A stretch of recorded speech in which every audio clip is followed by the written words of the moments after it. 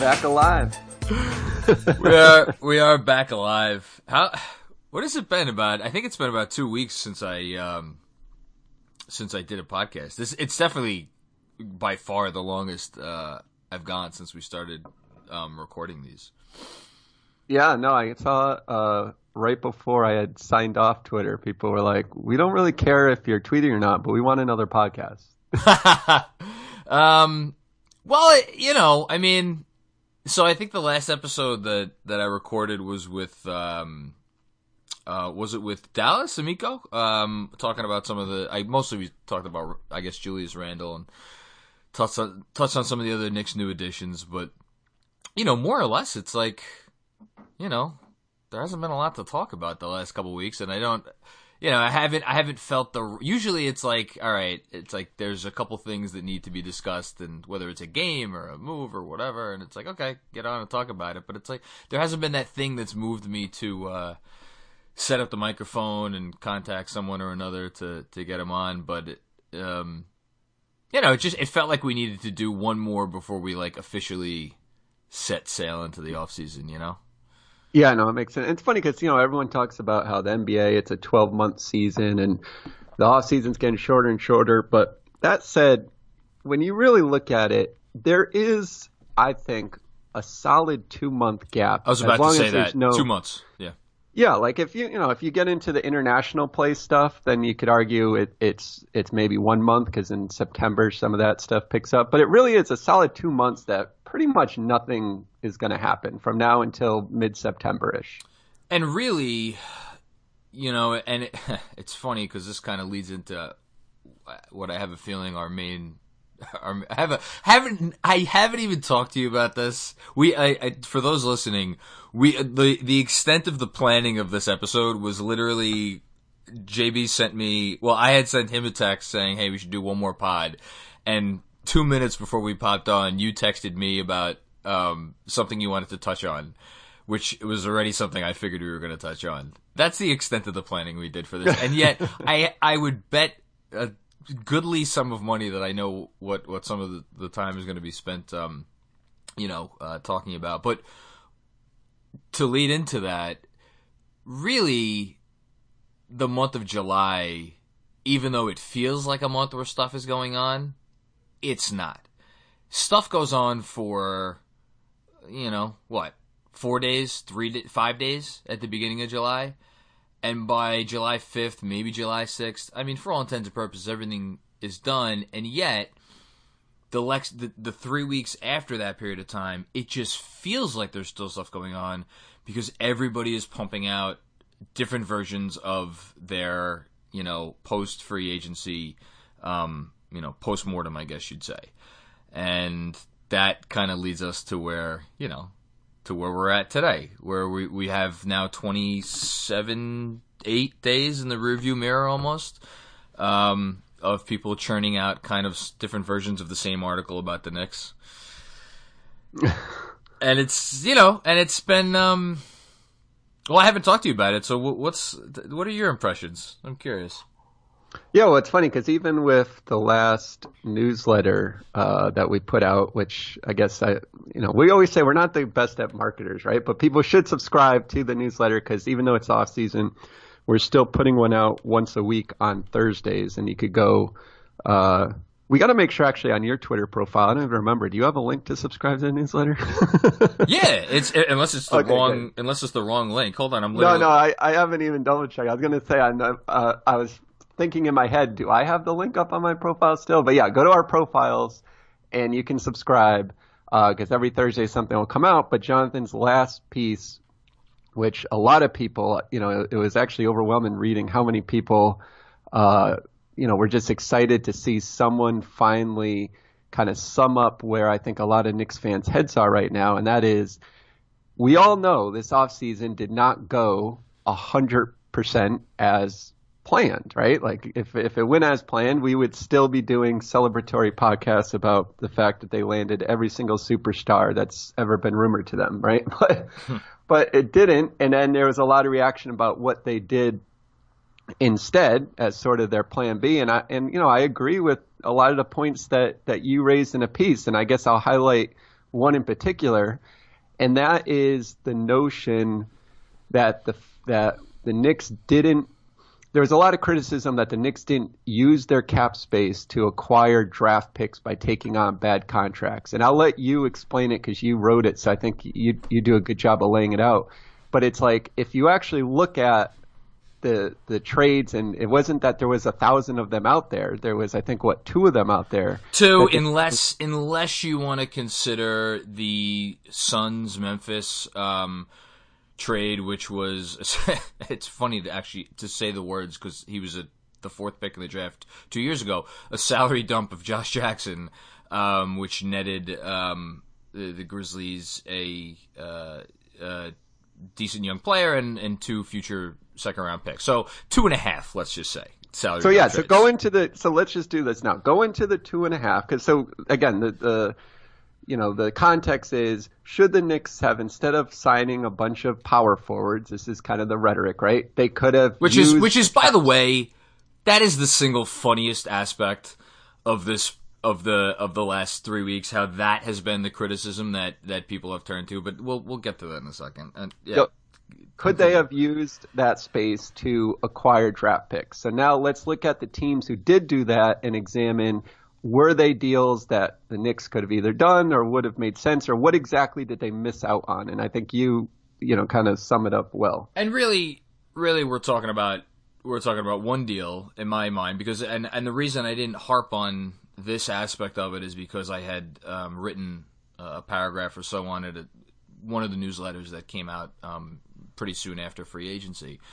I don't even consider so there's the Andre Iguodala deal, which the Warriors salary dumped him to the Grizzlies for what is a make sure I get this right, 2024 top 4 protected first round pick. And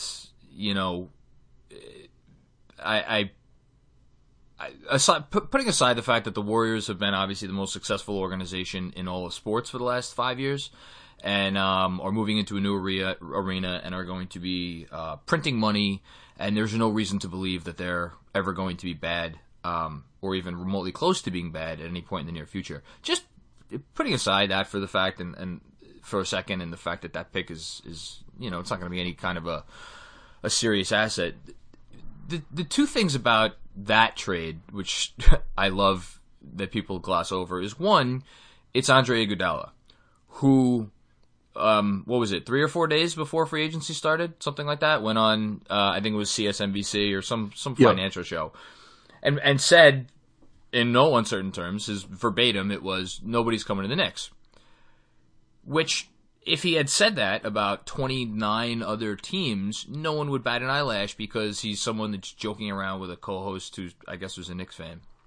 But he said it about the Knicks, who have, forget about other teams on the floor, forget about writers who have it out for them, maybe or maybe not, forget about free agents, forget about everything else. Their main opponent, if you listen to anyone, is that stars don't want to come. So the solution to that is to take on a salary dump of a guy who literally said the punchline of the offseason where your team is concerned, and then, okay, sure, you want to turn around and say, all right, well, he'll never play a game for you, you'll trade him to some other contender before the season starts, or this or that. Well, you know what? He's still on the Grizzlies right now. And you don't do those type of trades just to cut a guy, because teams don't want to have $17 million of dead weight on their set. That's not something that NBA teams do. You don't sit around having what amounts to 16 or 17% of your salary cap being dead weight. Well, and just to pick up off that point, because this is, I think, the conflicting arguments that are made. So one is the Knicks, The reason why stars don't want to come to the Knicks beyond the ownership, and we'll get to that later, people attribute it to the fact that they only won, they didn't win 42 games like the Nets did, or they didn't win enough games, right?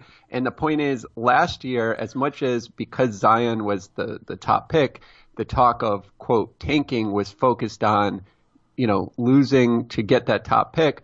What people gloss over is a lot of the reasons why the Knicks didn't win a lot of games last year is because they were doing what you just described. They had a lot of dead cap weight on their roster.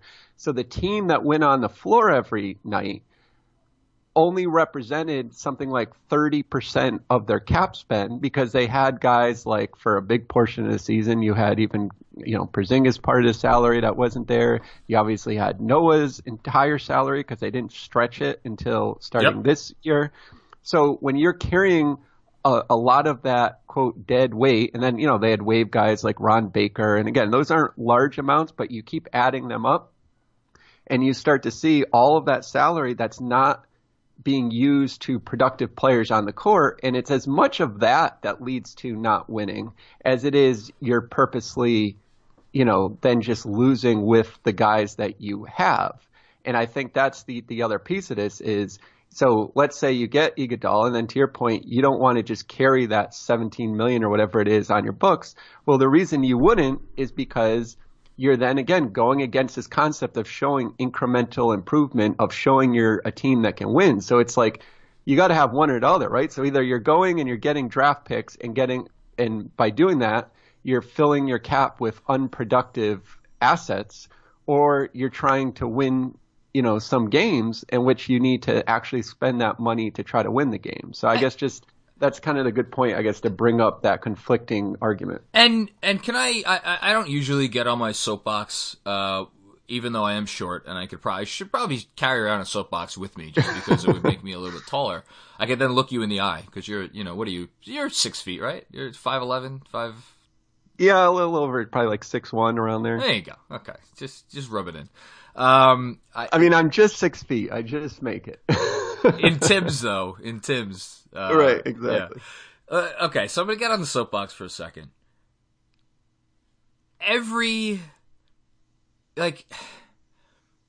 We just got done with a season. I'm going to call 2018-19 the season of culture, right? In the NBA. It was about the Nets culture, and their culture is the reason that Kyrie Irving and Kevin Durant signed there. And it's the Clippers culture that brought aboard, Kawhi Leonard and Paul George. And even though Kawhi Leonard left Toronto, it was their culture that seamlessly integrated him. And it was the Warriors culture that allowed them to survive the little dust-up between Draymond and Durant. And we heard over and over again about how you can't, fast-track culture. You can't microwave culture. You have to embed it slowly. You gotta let it simmer. You gotta let it age like a fine wine. And that starts with the bottling process on day one when you start, squishing those grapes under your toes or whatever the hell it is. So don't anybody try to tell me like, oh, just bring Iguodala in and then you'll get rid of him eventually. No, I don't want to hear it, because you have a group of kids who are the future of your organization. It's the one thing everybody could agree on, whether you hate the Knicks or you love the Knicks. You have a group of kids who are the future of your organization who are sitting around looking at everything being written, being talked about, being said, being discussed in the late weeks of June, early weeks of July, about how this is a joke and it's always going to be a joke and here's why it's a joke. And what did your organization, what was the first move your organization went out and did to kick off the summer? Bring in the guy who went on television and said it's a joke and that's why nobody wants to come here. Like, don't talk to me about how, you could have figured it out later. Just get that 2024 pick. That's the golden nugget. That's what you needed. That would have been the difference. That's what smart teams do. No. Don't give me this ridiculousness. Pick a narrative. I don't care which one you pick, but pick one. I'm sorry. That's as agitated as you will ever. No, that's it. But and as we kind of sidetrack a little to that original point of even the pick. You're talking about a pick that's way out into the future, and you have no idea what it even becomes. And that's the better of the picks. We didn't even talk about the Harkless trade that really had everybody, going over the cliff, which is lottery protected for 3 years. There is a 85 to 90% chance that pick is going to wind up being the, 18th, 19th, 20th, pick in the, 2023 draft, I guess. But again, it's the same point essentially as the Iguodala point, which is that we just got done with 12 months of everybody talking to us about how it's culture, and that's how you win. You gotta foster the walls, and you gotta build from within and strengthen the foundation and take care of your core and all this crap, right? I shouldn't say crap, because I think there's some legitimacy to it. But then, how do you then at the same time pump out article after article after article about how the Knicks should be worried about something that can't physically happen until 3 or 4 or 5 years down the road with these picks that are probably not going to be good picks anyway? Well, and the other part too is if you look at Brooklyn as a comparison, when they got Timothy Mozgov, right, in a deal where they're taking on a bad contract. In that deal, the key thing they netted obviously was D'Angelo Russell, who ironically had to be removed to add Kyrie. Now you could argue that's fine because his play this past year helped them kind of build that winning 42, get to the 42 wins and show that they were on the way up. But that aside, they actually also had to attach a pick going the other way. I think that's what people forget is they look at these past deals and they say, oh, well, remember the Nets took on a bad contract in Mozgov and out of it, they didn't get a pick. They got D'Angelo Russell. Well, actually, they did attach a pick, and that pick became Kyle Kuzma. Yeah, go on. No, finish what you were saying. No, so I'm saying it wasn't just a free cost, right? So you could say, what did they actually end up getting out of that? Well, they got D'Angelo Russell to be, I guess, sort of their quote proof in the pudding that they can kind of turn guys around and that carries value to them. But they didn't exactly just get it for free. And I think that's what people forgot. They also gave up someone like Kyle Kuzma, who he was a later pick. So, the Lakers had to either do the right scouting or get lucky to actually make that pick. But the point is, it wasn't just a free salary dump. And I think sometimes people forget that too when they think of past trades, is you got to go back and look at the details of everything that was included in that deal. Yeah, and the other detail that I love that everybody has conveniently ignored is what was the very first thing that Sean Marks, literally, what were his first moves before the DeMarre Carroll trade, before the Russell trade, which came a year later? What's the first 2 moves that he tried to do? He signed Alan Crabb to an offer sheet, a massive offer sheet. And then when that got matched, he turned around and he turned that money into attempting to sign Tyler Johnson to a massive offer sheet. And again, Sean Marks is a smart guy. He knew those were bad contracts the day that he tried to sign the offer sheets, just like he knew the Crabb contract was a bad contract when he traded for it a year later. He did that because you know that when you're trying to build something from nothing, and let's make no bones about it, the Knicks are building from nothing. You have to start somewhere, and there's a priority to get people in your building that you feel like these are the type of people that we want our kids to be around so that we're not wasting our time here. And of course he got picks out of other deals. The DeMarre deal, he got, I'm missing another one that he got a pick out of. He took on some bad money for picks. But again, as you've pointed out many times, that's because they were operating from a pick deficit. They had no picks to start with because the previous guy had traded them all away for one. And he had no choice but to try to restock the coffers. Meanwhile, the Knicks already have 2 surplus picks thanks to the Porzingis trade. Yeah, no, exactly. Oh, and by the way, too, Brooke Lopez is a piece I'm completely forgetting about too. That was in that. Yeah, it was a big part of that deal. Yeah. But Sean Marks, everybody's golden boy. He knew you had to have a balance. Right, you got it right. The point is, you build through free agency, the draft, and trades. And I think what gets missed a lot is it's a mix of those three things. And I think a lot of discussion gets focused on you have to basically pick one of those three things, and then that's how you build. And then if you pick one, so if you say we're building through the draft and you dare make a trade or you dare sign a free agent, you're now going against your plan. And I think that's maybe the biggest thing people miss is that you have to use all three. And then to the point you're making, you're trying to build your assets so you're allowed to use all three. So in the Nets position, they couldn't build through the draft because they didn't have the picks to do it. So they were in a position where they said, okay, we need to acquire some of those picks back. So now that we have all three of those options available to us, the Knicks, because they have the picks that they had, they were more in a position to say, well, right now we have the cap space. We need to build a little bit through free agency by bringing in some veteran players. It's using those three things. And it doesn't mean, like I said, because you use one that you're going against the other. You should be balancing those three options. And to just really, put a cap on this, you draft well, make trades, sign free agents. None of it matters if, as we've learned, as this summer was a very, very, very, very real reminder of, and this is why I started the article out with, the Knicks took a loss this summer. Whether or not it works out for the better that they would have signed Kyrie and Kevin Durant or not, the fact is, I think, and I'm not even sure how much I believe this anymore, but we think they would have been very, very happy to end this summer with Kyrie and an injured Kevin Durant. Although there's a part of me that wonders of late, and we don't have to get into it, but after that injury took place, because I think we both had our suspicions, and we don't have to get into how we had those suspicions, but let's just say we both had our suspicions, that the Knicks weren't too keen on Kyrie to begin with. Can we agree on that?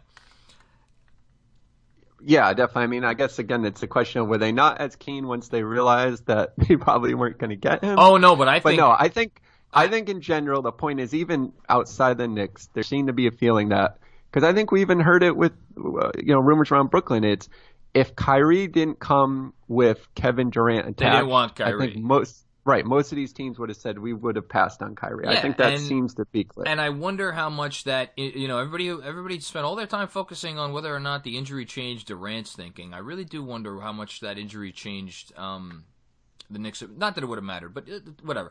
Neither here nor there. The point is, regardless of how the summer turns out for the Nets, regardless of how the summer turns out for the Knicks, we just learned that you need to have something in place that is good and feels good and is, capable of growing on its own without additional draft picks later on or trades or free agents.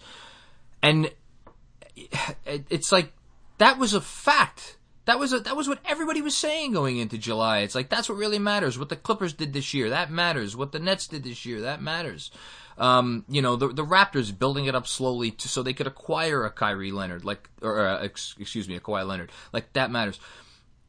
And yet when the Knicks go out and they try to do their best to put themselves in that position to be a team that actually looks coherent and competent on the floor, even if it is only going from 17 wins to whatever, 26, 27, 28, 29, pick your number.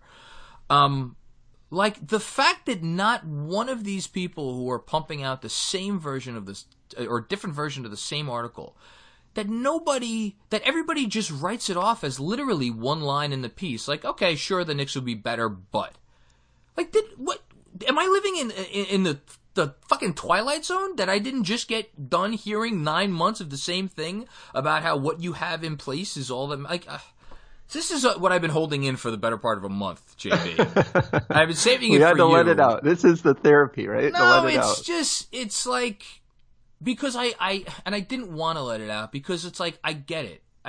Sometimes you just have to take the L. And as Zach Lowe said 2 days after free agency ended, I thought he nailed it. He's like, the Knicks are embarrassed, and they should be embarrassed, and they should be embarrassed for a lot of reasons, and they should. Look, we've defended Dolan, and maybe this is a good time to get into Dolan. Look, he went on a radio show and said something he probably shouldn't have said. I didn't personally care about it that much at the time, but he said what he said, and it is what it is. When you're when you're a James Dolan-like person and you do the things that James Dolan does, you probably shouldn't get on that particular show and say that particular thing. But so yeah, I agree that they have reason to be embarrassed, but what they did since was act just like a normal organization and trying to put one foot in front of the other, and he recognized that and he said it. But everybody else ignores it, which is just, it's kind of funny to me. But I guess maybe that could take us into Dolan. So do you want me to just give you the floor on Dolan? Well, yeah, I guess not being on social media didn't give me my normal, soapbox myself to go off on this. I just felt like I saw Bloomberg came out with a pretty lengthy piece about James Dolan, whether I think the title is he the worst owner in sports? Yeah. And I guess my simple thing, and I've made this argument for a long time, is if you're writing one of these pieces and you want to write, is he the worst owner in the NBA? I think based on results, you have a pretty far leeway to do that, right? Because Sure. You look at the Knicks results since he's been owner, and there hasn't been many teams who have been worse. I mean, ironically, the Nets are one of the few teams that have lost more games than the Knicks over the last, I think it'd be the 15 years, because I think in those first few years in 2000s they had that. They had that run. Yeah. But I think in the last 15 years, the Nets have actually lost more than the Knicks, ironically. Definitely now. the last 10 years. I know it's the last 10 years. Maybe the last 15 also. Maybe it's, yeah. But the point is that it makes sense. And I guess the part that I don't understand, because these are, not just the journalists that you would think writing these pieces, right? Like this isn't just coming out of the New York Daily News. These are actually other publications with journalists that I consider good journalists writing them. And I'm just, to me, the part that just shocks me is how you can be a journalist that's supposed to look at a situation, take a step back, not be in the circus that is the New York media of how they, fight James Dolan or anyone who's covered the Knicks and feels like because of the way their media access been, et cetera, that they sort of have this thing of, well, now I'm going to really kind of stick it to Dolan. People even outside of that seem to be incapable of looking at the fact that James Dolan owns two professional sports teams, the New York Knicks and the New York Rangers. And you can't write an entire article with the title being, is James Dolan the worst owner in sports? And when I did a control find, the Rangers were listed twice. And one of them was just simply to note he also owns the Rangers. And then the other reference was just a short sentence that said, while the Rangers have done quite well, comma, and then it was something to just get back into the Knicks. He has been the owner of the Rangers. Those results matter just the same as the Knicks, and people can explain the differences. So a lot of times when I make this argument, people say, well, with the Rangers, he stays out of it, and that's why. It doesn't matter the reasons. If you want to write an article, why have the Rangers been successful and the Knicks haven't? You can then maybe raise that point. But if you're simply examining, is he the worst owner in sports? And you don't spend at least 40% of the article talking about the team that he owns equally, the Rangers, who if you look at their success since he's owned them, they have won, to put it for people who aren't hockey fans, they have won equivalent to like what the Houston Rockets. I always say they're kind of the Rockets of the NHL. They haven't won that championship in the last 15, 20 years, but they've been good a lot of those years. I mean, it took them a while to kind of get going, and then obviously Saylor came, and that's when the early 2000s they were struggling. They went on that stretch where they didn't make the playoffs, similar to the Knicks, but then they got going, and they got going good. They were making deep playoff runs. They obviously got to a Stanley Cup where they lost. They have been a really good professional hockey team where free agents want to come. We've seen this last year. The marquee free agent came, even took, he took less money. I know it isn't really that he took a lot of less money, but the point is he did want to come to the Rangers. So all those points need to be made. So I guess that's just my soapbox moment of, it's fine. Say James Dolan is a terrible NBA owner, but don't write an article and expect it to be credible when you say he's the worst owner in sports and you fail to mention that he also owns another professional team that has actually been quite successful. And I'm not going to go down this road because I've only had one cup of coffee, and I would need a few more and maybe some hard drugs. But there's a big difference between the NBA and the NHL, and that is that the NHL is covered less than certainly the other three major pro sports, as well as arguably, you could even argue golf and, maybe even like MMA at this point, tennis certain times of the year. And the NBA is, I think, in some ways, the sport. The only competition would be the NFL in terms of how intertwined the media coverage is with the sport itself. And I know someone's going to listen to that and be like, "What are you talking about? The NFL makes gobs and gobs more money than the NBA." Yes, but there's a very big distinction in that there isn't that same access point. The players aren't out on social media. The media people aren't as intertwined with the power players of the NBA. There's something very unique about the NBA in terms of the interplay of the media. And this is not it's the media's fault argument.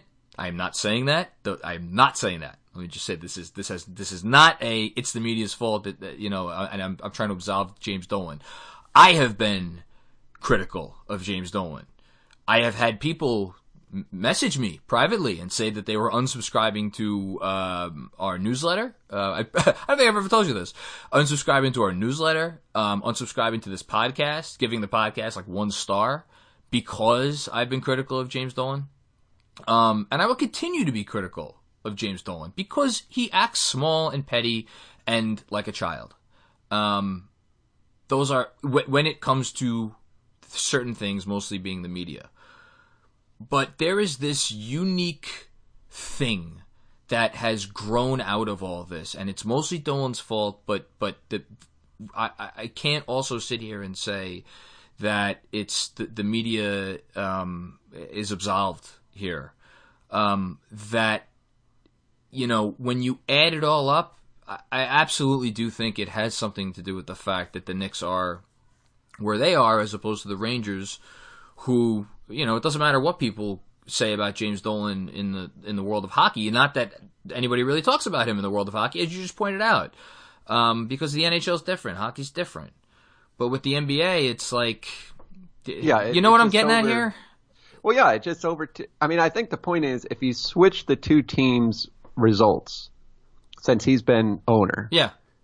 Totally. I think the point we're all saying and we're all agreeing is that there would not be articles saying, is he the worst owner of sports? The articles would be fairly, why is he a jerk all the time to the media? Yes. Right? Why is he letting, someone bait him into, when they say sell a team, into banning a fan?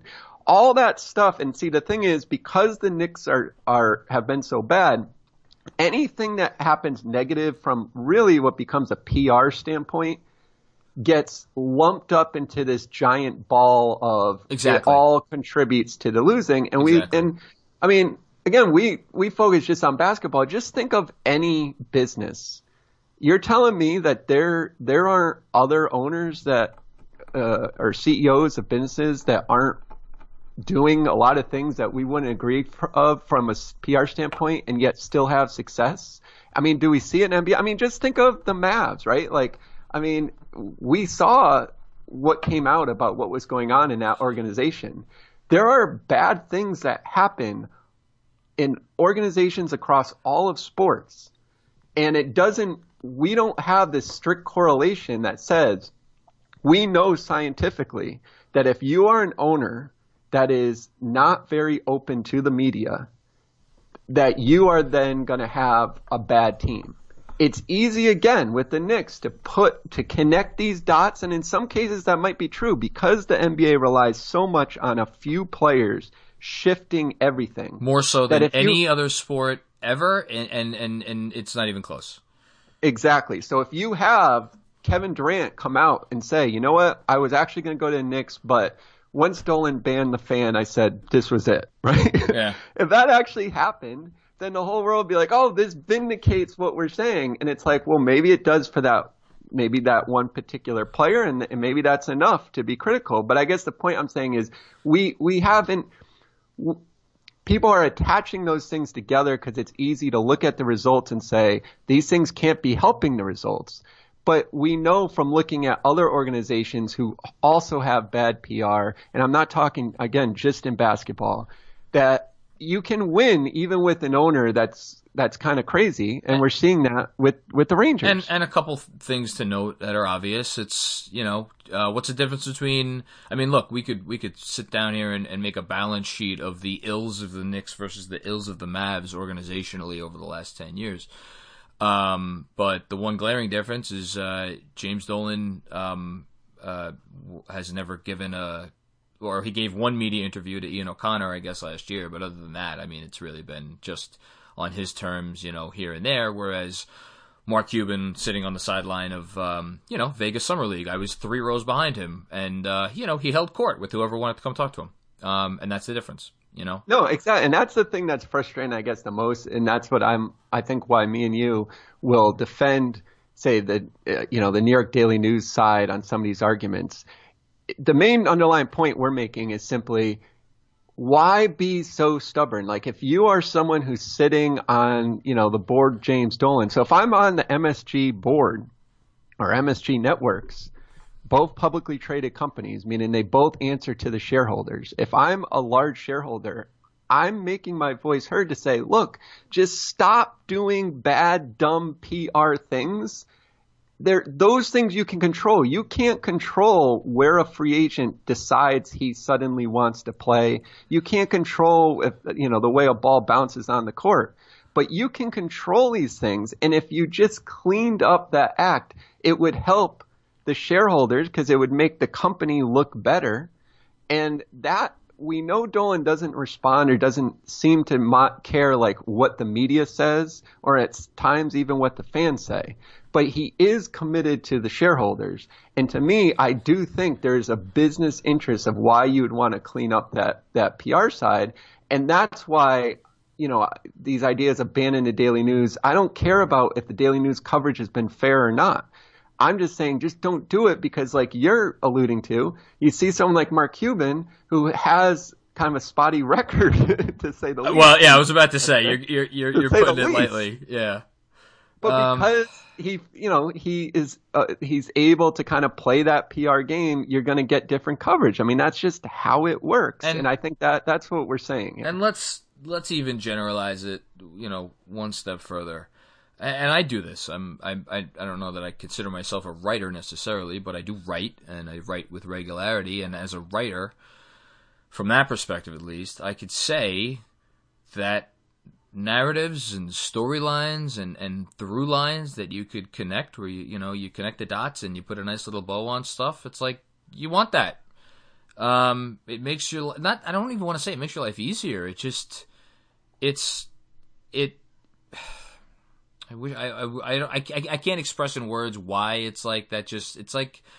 It's natural as a human being to know that things make sense. And when you are committed to covering a sport for your living, or in my case, as your hobby that almost feels like a living sometimes, right. You don't like the feeling that you have committed yourself to. You've committed to covering something that is essentially random.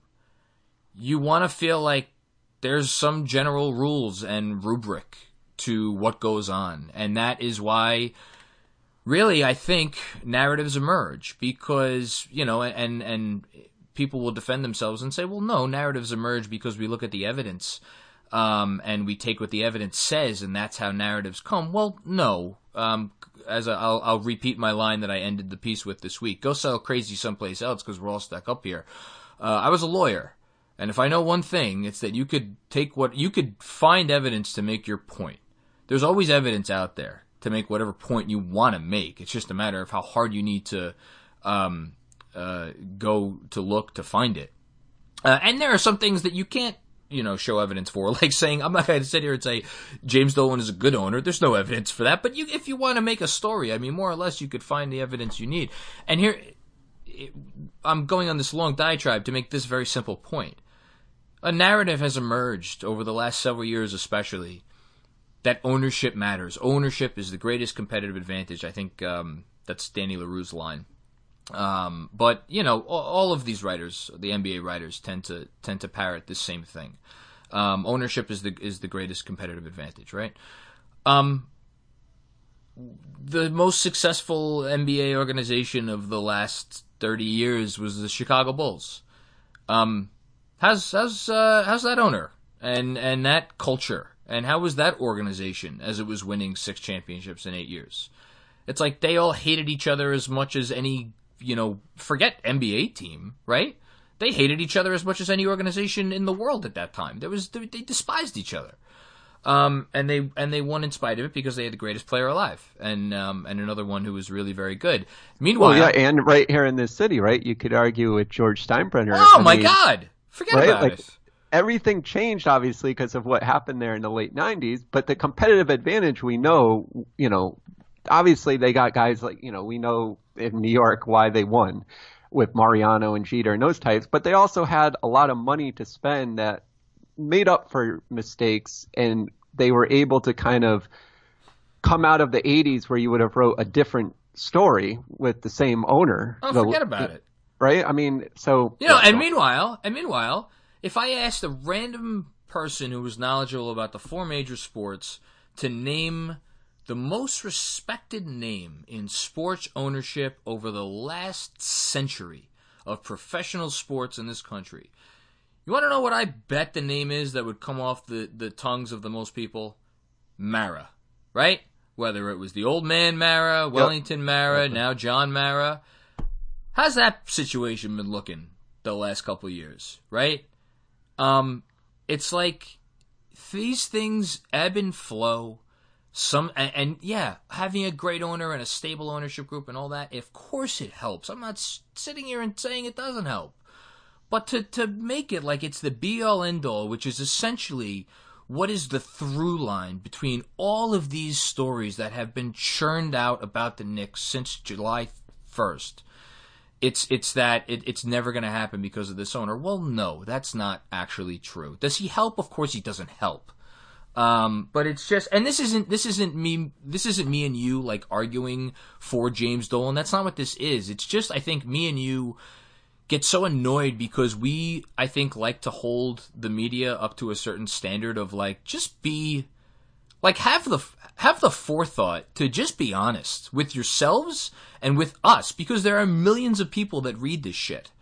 And the point is, the summary point is, if it could never happen with this owner, unless again, and I haven't seen this scientifically proven or the piece written this way, if you're telling me the NBA is uniquely different to the NHL, where ownership matters more, and then you want to use that as your reason why the Knicks could never win under Dolan, then connect those dots. I haven't seen those dots connected yet.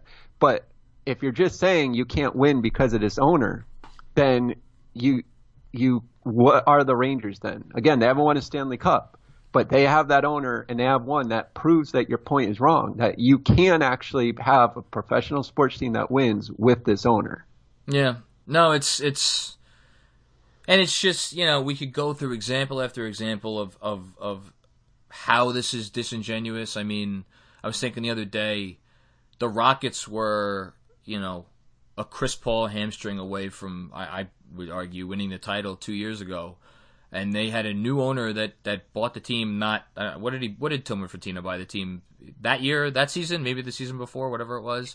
And because he didn't want to, go too high, they let Trevor Ariza walk and started off the season slow because they were integrating some new parts, and that was just enough to drop them, at the end of the day to the 4 seed. And then, where's the articles, bashing Tillman Fertitta as the owner who essentially took the Rockets' rightful championship and tossed it out the window because he didn't want to pay a few extra $1 million. It's like that article's not out there. Am I saying it should be written? No, I'm not saying it should be written, but it's like maybe one of the 187 people who pumped out the same James Dolan article, maybe one of them could have been like, you know what? Maybe I should expand my horizons. But of course that didn't happen. No. Well, yeah. Here we are, though, right? Again, I guess the funny part I'm thinking yes, here we are. Meanwhile, as we're saying all this, I'm thinking, so if someone's listening who is thinking the opposite, I guess, of what we're saying. They're saying, well, yeah, okay, all those points are fine, but here you are, July 28th. The Knicks didn't get any of the free agents they want. They're probably headed towards another, losing season, and well, sooner or later, can we finish with that? That's kind of their point. Sooner or later, you got to say, well, what is the constant here? And I think that's exactly where we should. Let's just finish up very, very quickly on this. For 20 years, the Knicks have not been able to get out of their own way because if I was to put one reason that it has to do with basketball, it's just constantly going for the quick fix. Like that. If I would you summarize it in any other way? I would actually, the way I would summarize it, funny enough, is or not have a plan. Either not have a plan.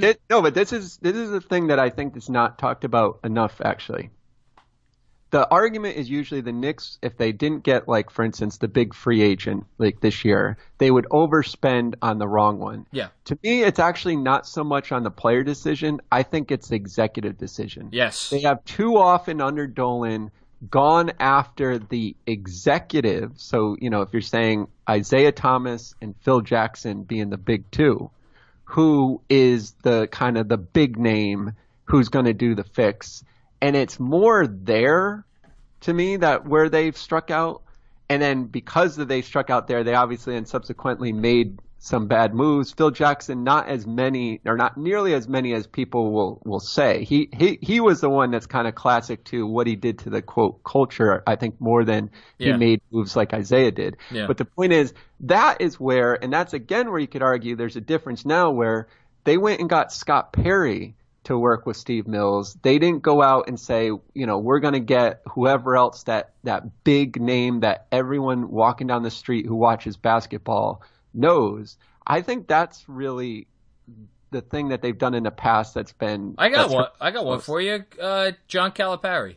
Like, if this was 15 or 10 or 5 years ago, to me... you've now given Scott Perry, it's disingenuous to say two full years because he came after free agency was done in 2017. Not that they had any money to spend anyway, but regardless. You've given him 2 years. If this was the past, I could have easily seen him getting fired, and Dolan saying to himself, all right, I tried it the traditional way, screw that. Let me go out and get the glitziest name. I would, you could say it's Calipari, maybe there's someone else I'm not thinking of. To run basketball and coach the team or whatever. Didn't do that. And I think the most underrated point of the offseason, for me at least, and I said it on a podcast, I think a couple days after free agency started, they had an easy out. They could have maxed out D'Angelo Russell. And they could have, everybody's big on talking about how the Knicks love to sell stuff, right? The Knicks love to sell storylines. Well, what would have been an easier storyline to sell than, hey, we're the smart team now, right? The Nets, they went and got these old guys. Well, we are the real winners here because we got the young all-star point guard, and that's, we're really... Would that have been the right move? Absolutely not, would not have been the right move. And I've talked about D'Angelo Russell in the past. I don't need to go through again why he's not a guy you want, for $30 million a year. But that was there for them. That was there for them. We heard that he wanted to stay in New York. We heard he liked living in New York. But they didn't go for that opportunity, and I think they could have. Because they legitimately did not care about, quote unquote, winning the back page.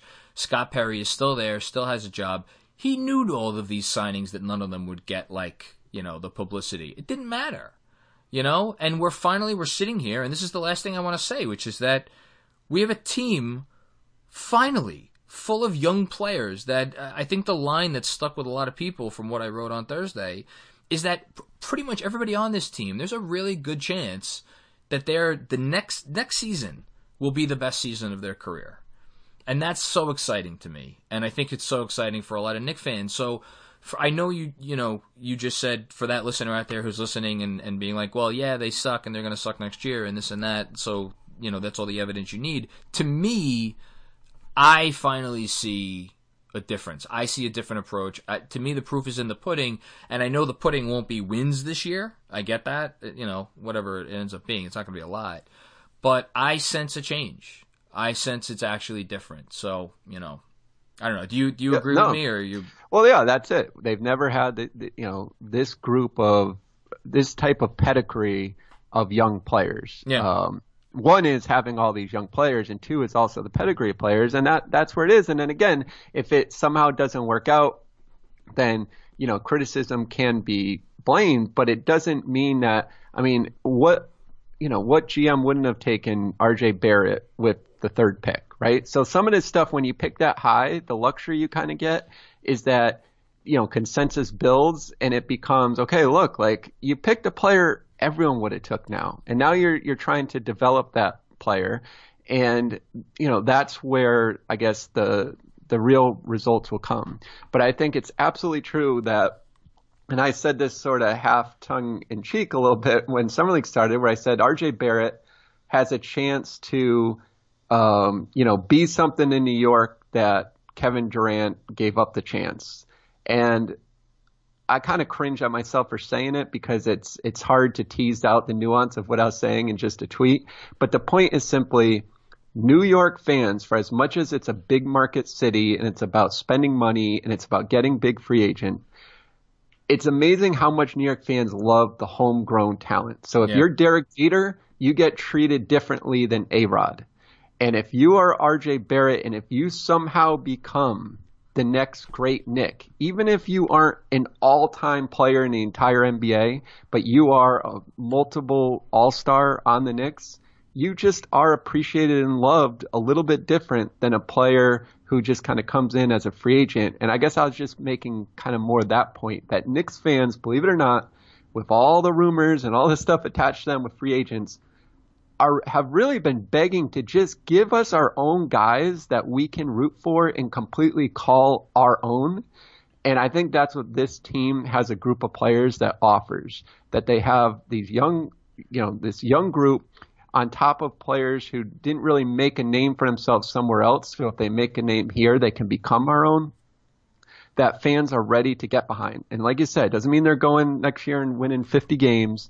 But if you can get some subset of this roster to become the core that does win 50 games in 2-3 years, that's going to be a team that Knicks fans are excited about, and it's going to be a team that's called a normal NBA team. And I think it's funny, that's the thing Knicks fans keep saying is we just want to be normal, and the coverage around the team doesn't allow them to be normal, because in many ways, I think what we're saying to sum up is over the past year and 3 quarters, they've acted like a normal team. It's just they've had to do it in the context and in the environment that, since they are the New York Knicks and play at Madison Square Garden, these rumors and these interests are going to pop up. If the Knicks made all the same moves and said all the same things but just played in Indiana, it wouldn't, it's not their fault that players put them on lists of teams they want to go, or that players want to come to New York. So when that happens, you have to react accordingly. They don't create that.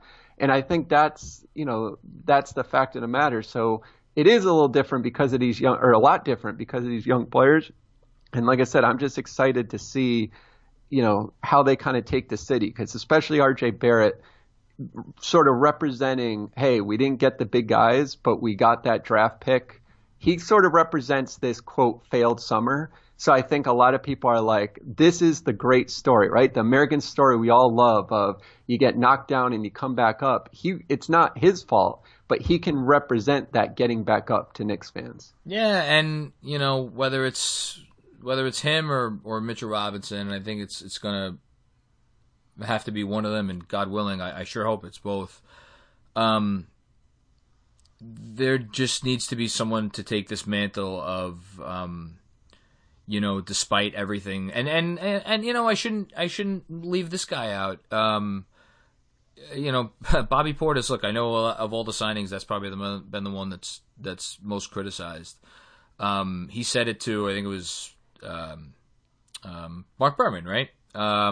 Like everybody, 6-man, yeah. Yeah, no, and but later in the same article, he's like everybody's saying what they're going to say about New York. It's like, look, it's like us. It's basically he's like, it's up to us to go out there and prove them wrong and put New York on the map again. And there needs to be that pride in being a Knick again, and that is something that I'll admit it. The organization has tried to manufacture over the years, and I think that's the stuff that probably annoys the media more than anything else. You can't manufacture it. It's like that has to come from inside your locker room. It has to come from usually, or if not your most talented players, close to your most talented players. That, even aside from, the development of Dennis Smith Jr.'s jumper or Kevin Knox's ability to finish at the rim, I'm paying attention to that this year. I want to make sure that whatever that is, that nameless thing, I want to make sure that's in place by the end of the season. And if that's in place, and we're having a conversation a month from or a year from right now, I'll be happy. I'll be very satisfied. Then right. And then another thing too funny is that every team, that's again called being PR or called being, an organization that tries to set a vision. Every team tries to manufacture. Oh, for sure, yeah. Right? I always liked the Jets, right? They had play like a Jet. Yeah. And I remember I'd always say to my dad, we're season ticket holders, and I'd be like, play like a Jet. So what's that mean? Basically be awful every single year, since 1969? What is play like? But it's that concept, right? That's not something new, and I think that, No, you're right. That's a funny thing to me. It's but if the Knicks do that, it's No, you're you know what? You're 1,000% right. Yeah. Well, listen, we'll see if it happens, and let's just do this. If they end up going out and these kids look better this year, or in the case of I guess R.J. Barrett and Iggy Brzdakis, if they look good. Look at you rolling the name off the tongue right Brzdakis. there. I've been practicing at night in the mirror. All right, that's what you've been doing. We haven't recorded in a long time. Exactly. Really, every morning you've been getting up and just reciting his name over and over again, just for that moment. Just for that moment, exactly. Then, and I don't even care what the free agent signings do, what they do statistically, or anything else. Then Scott Perry is vindicated because he, one way or another, something worked where it created an environment where these kids came in this year and they got better. And again, that's all anybody should be looking for. And we will remind everybody of that if that comes to pass. Hopefully it does. So that's it. Anything else? I guess a programming note. We'll probably have. I'll get a couple podcasts out during August, but I would imagine we'll get back up and running in earnest maybe towards the end of FIBA, depending. We'll probably, we probably do a couple podcasts during FIBA because there's a bunch of Knicks a few Knicks that may be involved in that. RJ and Frank at the very least, maybe Julius Randle, we'll see. And then but it'll be, like you said, it'll be kind of a little slow for the next couple months, and then season will be here before we know it.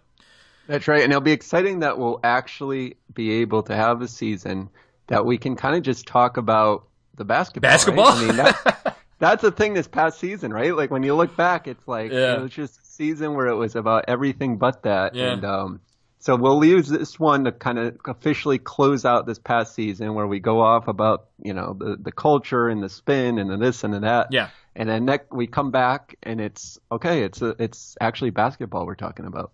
Yeah, and the other thing I just want to say for anybody out there, if you're not subscribed to the newsletter, you should subscribe to the newsletter. But if you are subscribed to the newsletter, or you're planning on subscribing to the newsletter, from here on in, at least for my Thursday pieces that and we'll do the Thursday newsletter for the next, I guess, month and a half, 2 months. I'm going to be already starting to focus on the basketball and what we're likely to see on the court next year. Doing little film stuff here and there, just, trying to get everybody ready. because I think there is actually a lot of interesting stuff about this team that we'll have more than enough time to talk about rather. But yeah, I'm already looking forward to it. Although I will say it'll be nice to have a little time, little downtime, I guess would be the way to say it. Yeah, that's it. Anything else, JB?